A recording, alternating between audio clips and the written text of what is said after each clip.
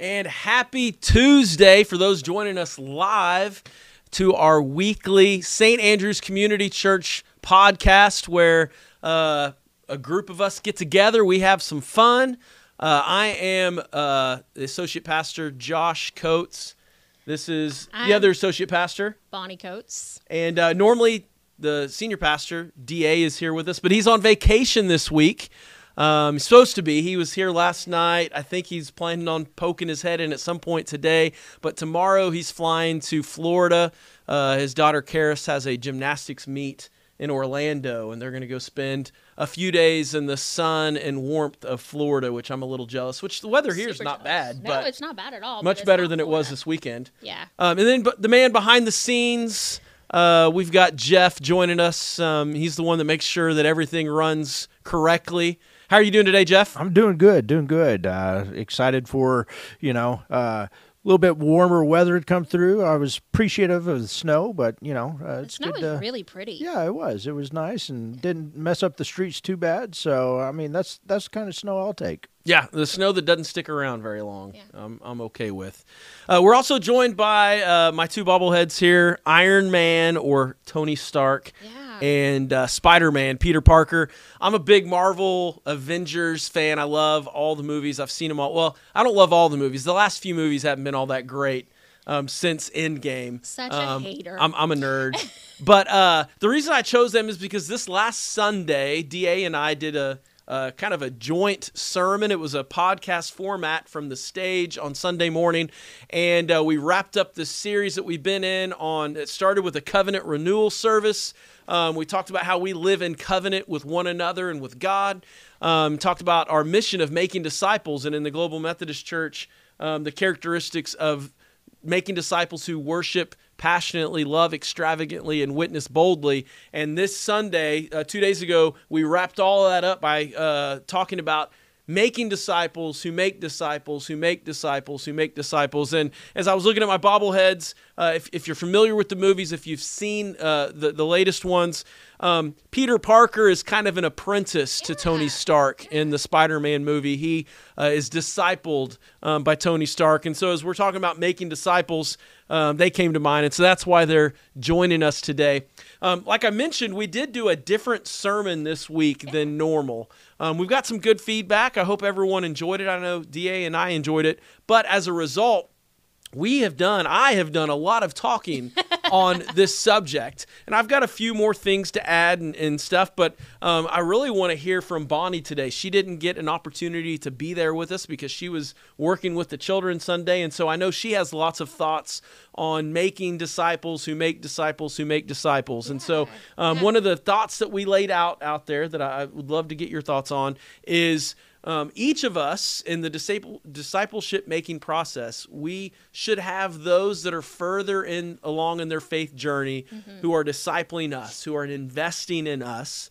And we should also have those that aren't quite as far along in their faith journey that we are discipling and we are investing in. Yeah. And so that was one of the kind of the main points that we brought up as we looked at 2 Timothy chapter 1. So I'm going to kind of turn it over to you. I know you've got lots of thoughts, and I'll kind of jump in here and there.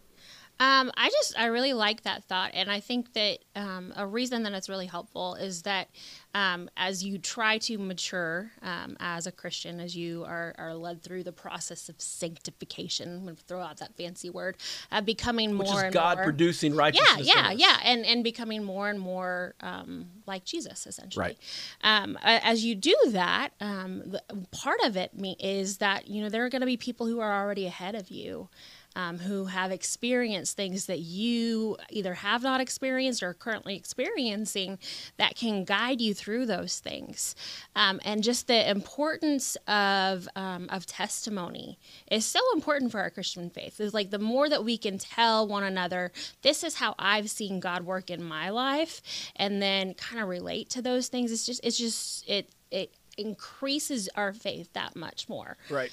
So I think like having someone who's in front, like ahead of you in the game, like having someone who can tell you, well, this is what I did when I went through that situation, or here's a similar situation that I've been through, or here are some ways that God has really shown up in my life through that stage or that phase that you're in, right? And think about in other aspects of our lives, right? How incredibly important and helpful it is to have that in all areas of our lives. I know that when we were young parents, and you literally have no idea what you're doing, it was so incredibly helpful that we knew and had those that we looked up to in the church and in relationships who were further along, who had children that were a few years older than our kids, and they had been through what it was like to have a baby with colic who just wants to cry all the time and who won't sleep, and here, try this and try that, and read this book, and which is so helpful. And so in that area of life, it was so incredibly important. And so how much more so is it in following Jesus? Yeah, absolutely. And then likewise, like, it's super important to be investing your time and energy in those who are younger than you. Yeah. And I would say this is not just not even necessarily younger. Just, I mean, it could be someone older than you that is a new Christian. That I mean, it doesn't necessarily have to be someone older than you discipling you and someone younger than you're discipling. It could be someone the same age, someone older or younger who just isn't as far along in their faith journey because they are new to giving their life to Christ. Or if it's someone younger than you, but they've been following Jesus their whole lives and you've just started in the last few years. So it doesn't necessarily have to be connected to age. No, I appreciate you pointing that, because I hadn't thought about that, but you are right. But that's part of why I think it's so important to be a part of a church in some instance. Like, because wouldn't it be nice? Like, I consider, looking at our college ministry experience, like, how great it is to be around people who are just your own age, but like there's a part that's missing. Like, you don't have the people that are ahead of you, who can tell you kind of like what you should expect in the future years, or encourage you when you're going through those hard times. In the same way, you don't always have those people who are like much younger than you to remind you of what's important, to remind you of the importance of a childlike faith. And finding joy in little things. And I think it's just important. And I think that's why the body of Christ looks the way that it does. That's part of why we're supposed to be in a church and a part of a church community. Is because we're not supposed to do this whole faith thing on our own. Right. I mean, it's something I've mentioned multiple times. There's never been a time in the history of the world where there was only one follower of Jesus. Jesus called two brothers to drop their nets and come follow him.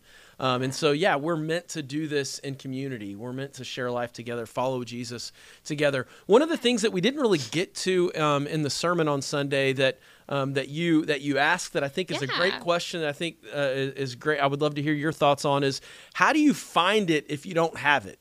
In terms of these discipleship relationships, in terms of those investing in discipling you and you investing in discipling others, where do you start? How do you get that if you don't currently have that? And that wasn't necessarily something that we hit on. And so I think it's a great question and would love to get your thoughts. And I've got a few thoughts. One way is to serve in ministries that help with those specific things. Like, if you are serving in a capacity of like helping out with evangelism, you're going to meet people who are either young in their faith or have no faith at all, that you can help lead them. If you're serving in student ministry or in children's ministry, you're going to meet people who need help and guidance. And college ministry, same thing too. Like, you're gonna meet people and be put into situations where you can help guide them along in their faith. So I think that's probably the first thing I think of.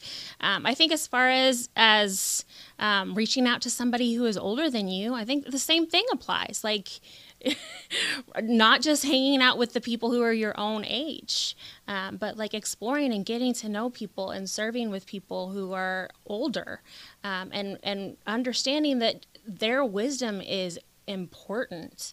And then at the same time, like looking at the traditions of the church and realizing that right there, that's wisdom of the faith that you can gain from the past. As well. So I wrote down three things as I was thinking about it. The first thing I wrote down was baby steps. Okay. And the reason for that is because if you don't currently have those discipleship relationships and you desperately want them, I think we want it all right now. And so my encouragement is to take baby steps. Because the next thing I wrote down was organic or natural. I think the most fruitful or successful discipleship relationships are those that happen organically.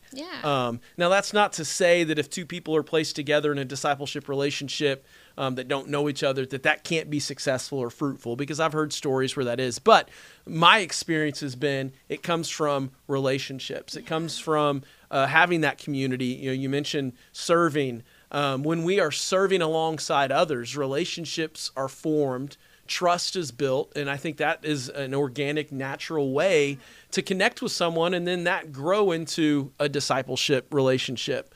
And so serving, being a part of the church, being a part of a small group, or coming on midweek and eating dinner and fellowshipping with people, and then sitting at that table and having faith discussions, which that's the format of midweek right now in this Lent series and the season of Lent, which we'll talk a little bit about here in a little bit, it's a combination of total group teaching where I'm teaching something, and then combined with sitting around a table with 4, 5, 6, 7 other people and having faith conversations. And so that's where discipleship relationships can happen naturally, is when you are part of a bigger group Bible study and those types of things, and then those relationships naturally happen. And then the last thing I wrote down was intentional. It's not going to happen by accident. You know, we talk about intentional discipleship. We have to be intentional with it. It doesn't just happen by chance or by mistake or by accident. We have to be intentional with it. Which means sometimes you have to get out of your comfort zone and you have to ask people. Like hey, if you see that you want this in your life, you have to reach out and ask people if they'll be a part of it. And I think that's kind of one of those things you can't just assume that it's going to naturally happen. You have to take that bold step to ask in some instances. So, and one of the things that we talked about was how the foundation of Timothy's faith was laid by his grandmother and his mother. It wasn't laid by Paul. And we talked about the importance of discipleship in the home. We talked about faith is oftentimes more caught than taught. Yeah, I love that phrase. And so I wanted to get your thoughts on those things, because, Bonnie and I, if you don't know, we're married and we have a 14-year-old and a 13-year-old. And I think there's things that we've done that we believe we're successful and really good in trying to disciple our kids and have discipleship at home. And then there are things that I think we've done and we've tried that maybe weren't as successful as we had hoped. And so we might talk a little bit about that, but I wanted to get your thoughts on this faith being caught versus taught and discipleship in the home, and what you and what we do in children's ministry to help come alongside families and helping them and resourcing them in that. Well, our curriculum specifically for children's ministry is this curriculum called Orange Curriculum, which I just love so much because it the color orange becomes from the idea that if church is yellow, like church is the light of the world, and then if the home is red, so like a heart, like love, the color of love, right? When you put those two together, you get orange. And the idea is that the church can only accomplish so much when it's like one day a week, and basically like 1 hour a week. So that way, you get 52 hours essentially, which is like 2.5 days, basically, of explaining and trying to lay this foundation of faith. If you are a part of the church, we don't get a whole lot of time. It ends up being a little bit more than that. I mean, you factor in VBS and camp and things like that. Yeah. But also, that's basic. That's also assuming that everyone comes 52 weeks out of the year. So, the point I think is valid, is that we have such, in the grand scheme of things, we have such little time and with the children that and with kids, is that we want to do everything we can to support and encourage discipleship in the home and empower that in the home and really be a support system for that, rather than the be-all, end-all of discipleship. Yeah, absolutely. Because parents, families, you get the rest of the week. I mean, part of the day is obviously at school, and that looks different for many families, but the rest of the week, your families get that. And so if we can use that time is precious. Yeah. And then so if families and the church can come together with the intention of bringing up and raising disciples, and kids who really love Jesus and know that they are loved by Jesus, that it's better. That's just the way it's a better idea. Yeah, and I love that. One of the things that I mentioned Sunday, and how we try to resource and equip families and parents and grandparents, is the resource wall down in the CLC. That's a big blue wall. As you walk into the gym, you look to your right. We got shelves, and we've got all kinds of resources there. And one of the things that, calendar, that, informational stuff, but also I think these booklets are so incredibly important. And I just grabbed 4. There's one for every age, from birth all the way to senior year in high school. And each one is tailored to that specific phase that your child is in, with great information about how to connect with them, what they're going through. And so, I wanted to read a few of these things. So this is for the 1-year-old. It says, the phase when nobody's on time, everything's a mess, and one eager toddler will insist, I can do it.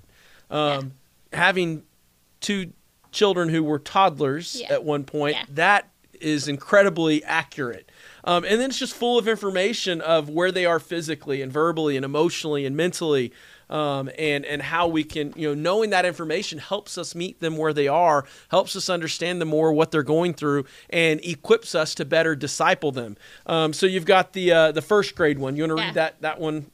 This just says the phase when unfiltered words make you laugh, school drop-off makes you cry, and life becomes a stage where your kid shouts, look at me. And they usually, I think that they say that this period of time, your kid is like a scientist. Like, they want to provoke discovery. Right. And everything is like a science experiment, which I think is so cool. And then we got 6th grade, the phase when there's never enough groceries, too many hormones, and a dramatic kid that needs someone to prove who cares. Yeah. And then such a hard age. 12th grade, the phase when your emerging adult pulls away and gets closer, does things for the last time, and you both start asking what's next. And so, like I said, this is a resource. We have dozens of each of these. These are there not for you just to pick up and look through, but to grab one at whatever phase, whatever age your child or grandchild's in. Grab one of those, take them home, read them, study them. They're not long. You can read through this in probably 5-10 minutes, but they're incredibly helpful in understanding your children and grandchildren and what they're going through. One of my favorite things about these is these are a part of a project that the people who put out the curriculum that we use put together. And it was a project called Just a Phase. And their whole tagline was, it's just a phase, so don't miss it. Which I think is just like incredible. Like, that hits me right in my heart, because I'm like, man, we only have this long with our kids. Like, you have 18 years, which is, it seems like a lot, but then, like, you think about how many loose teeth does that mean? How many visits from the tooth fairy? How many Christmases do you get? How many summer vacations do you get? How many first days of school that you get? Another thing that they put out is there is an app called Parent Cue that you can use, and you can put your children in. And this is the craziest thing to see. You pull it up, and this is my son Eli, and Eli's a freshman. And what it does on here is, for each of your kids, it'll say so and so number of weeks until they move on to what's next. And so that hits, so right now Eli has 233 weeks until he moves on to essentially adulthood. Right. Which 233 weeks does not sound like much. And so what we can do with that app is after the podcast, maybe you can drop a comment in the comment section of this video with that, so that people that are interested can click on that and download that app, because I do think it's really helpful. So what has discipleship in our house look like? The good, the bad, and the ugly. Man. That's a really great question. I look back at our lives and I'm like, here are some things that I know that we've done right, and here are some things that I know that we've done wrong. I think one of the things that I think that we've done right is that we lay down the expectation that as grown-ups we can apologize to. Yeah. Like, we can ask for forgiveness. If we have messed up, which we do a lot. Probably me more than you. Yeah, right. Is we apologize to our kids. We tell them we're sorry. We express remorse and regret, and then we ask for forgiveness. And we've modeled that to them and with them. I think sometimes parents think that they are too above that. Like, that's just kid things. Like, you can't, like, if I apologize to my kid, then that means that I'm wrong and they're not going to respect me anymore.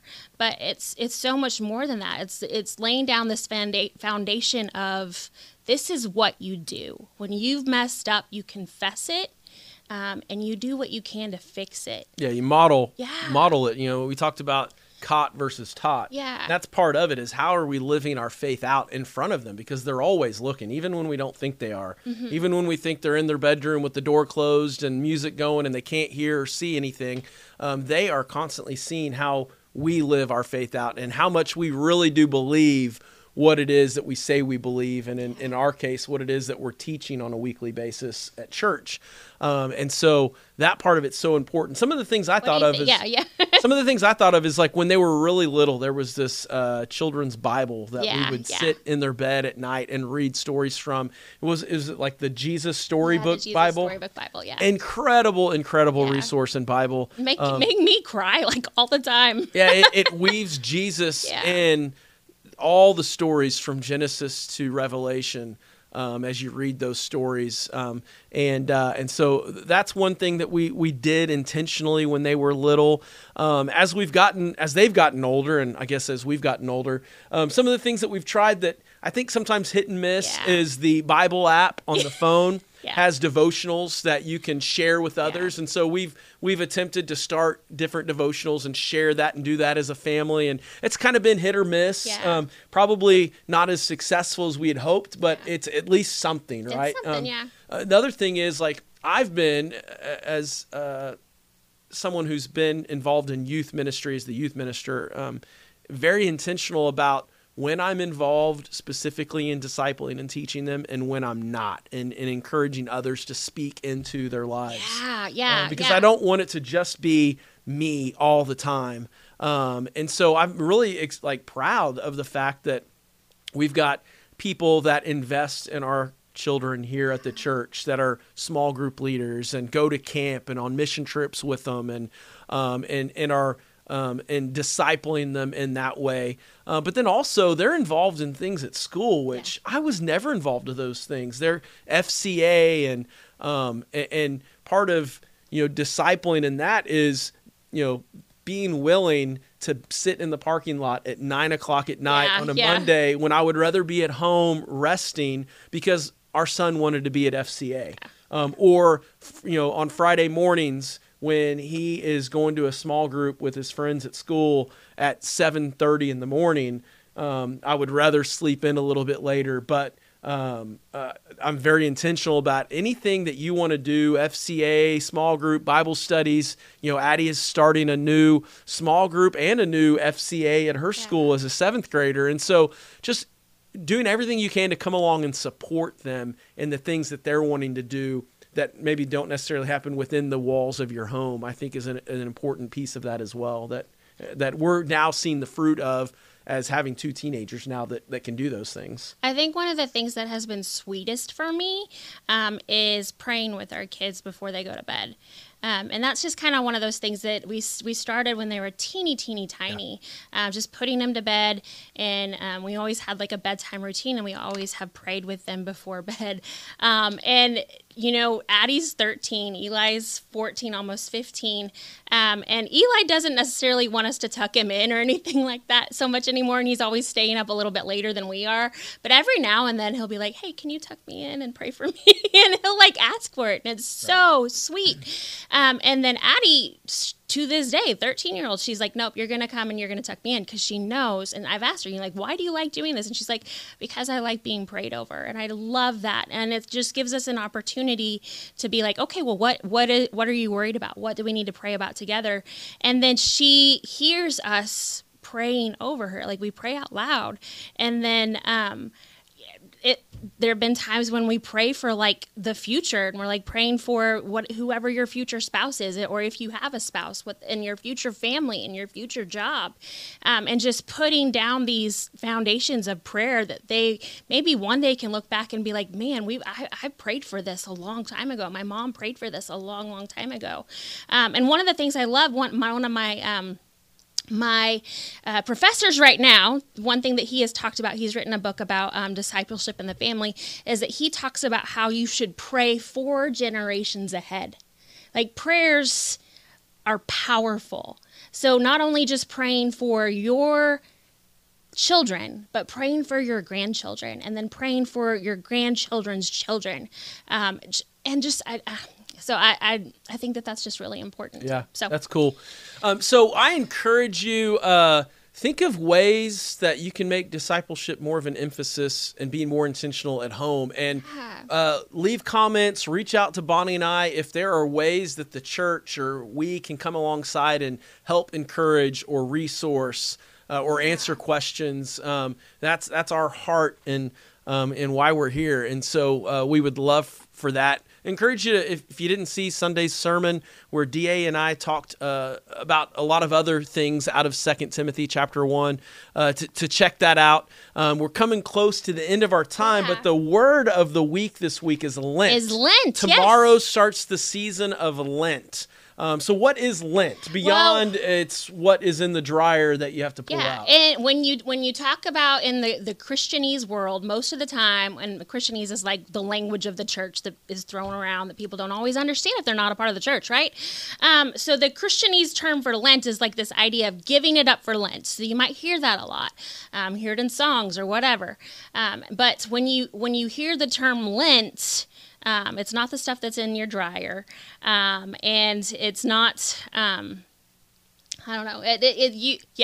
I think you have a little bit more understanding of it than I do. But it's a season of 40 days, not counting Sundays, that starts at Ash Wednesday, and you might wonder, why is Easter a different date every year, right? Because Christmas is December 25th. Every single year, doesn't matter day of the week, but Easter bounces around. It's always on a Sunday, but like this year it's March 31st, and last year it was like sometime late in April, and it just kind of bounces around. And the way that works is my understanding is it's based on when a new moon, and I don't know if it's the first new moon, second new moon, I don't know those specifics, but it's based on the lunar calendar of a new moon, and then that's what sets when Ash Wednesday is. And then obviously Easter is 40 days plus Sundays after that. And so depending on that new moon every year is what sets Ash Wednesday. And Ash Wednesday bounces around, which causes that to bounce around. But Lent is the season that starts with Ash Wednesday. It's at 40 days, not counting Sundays. Why 40 days, Josh?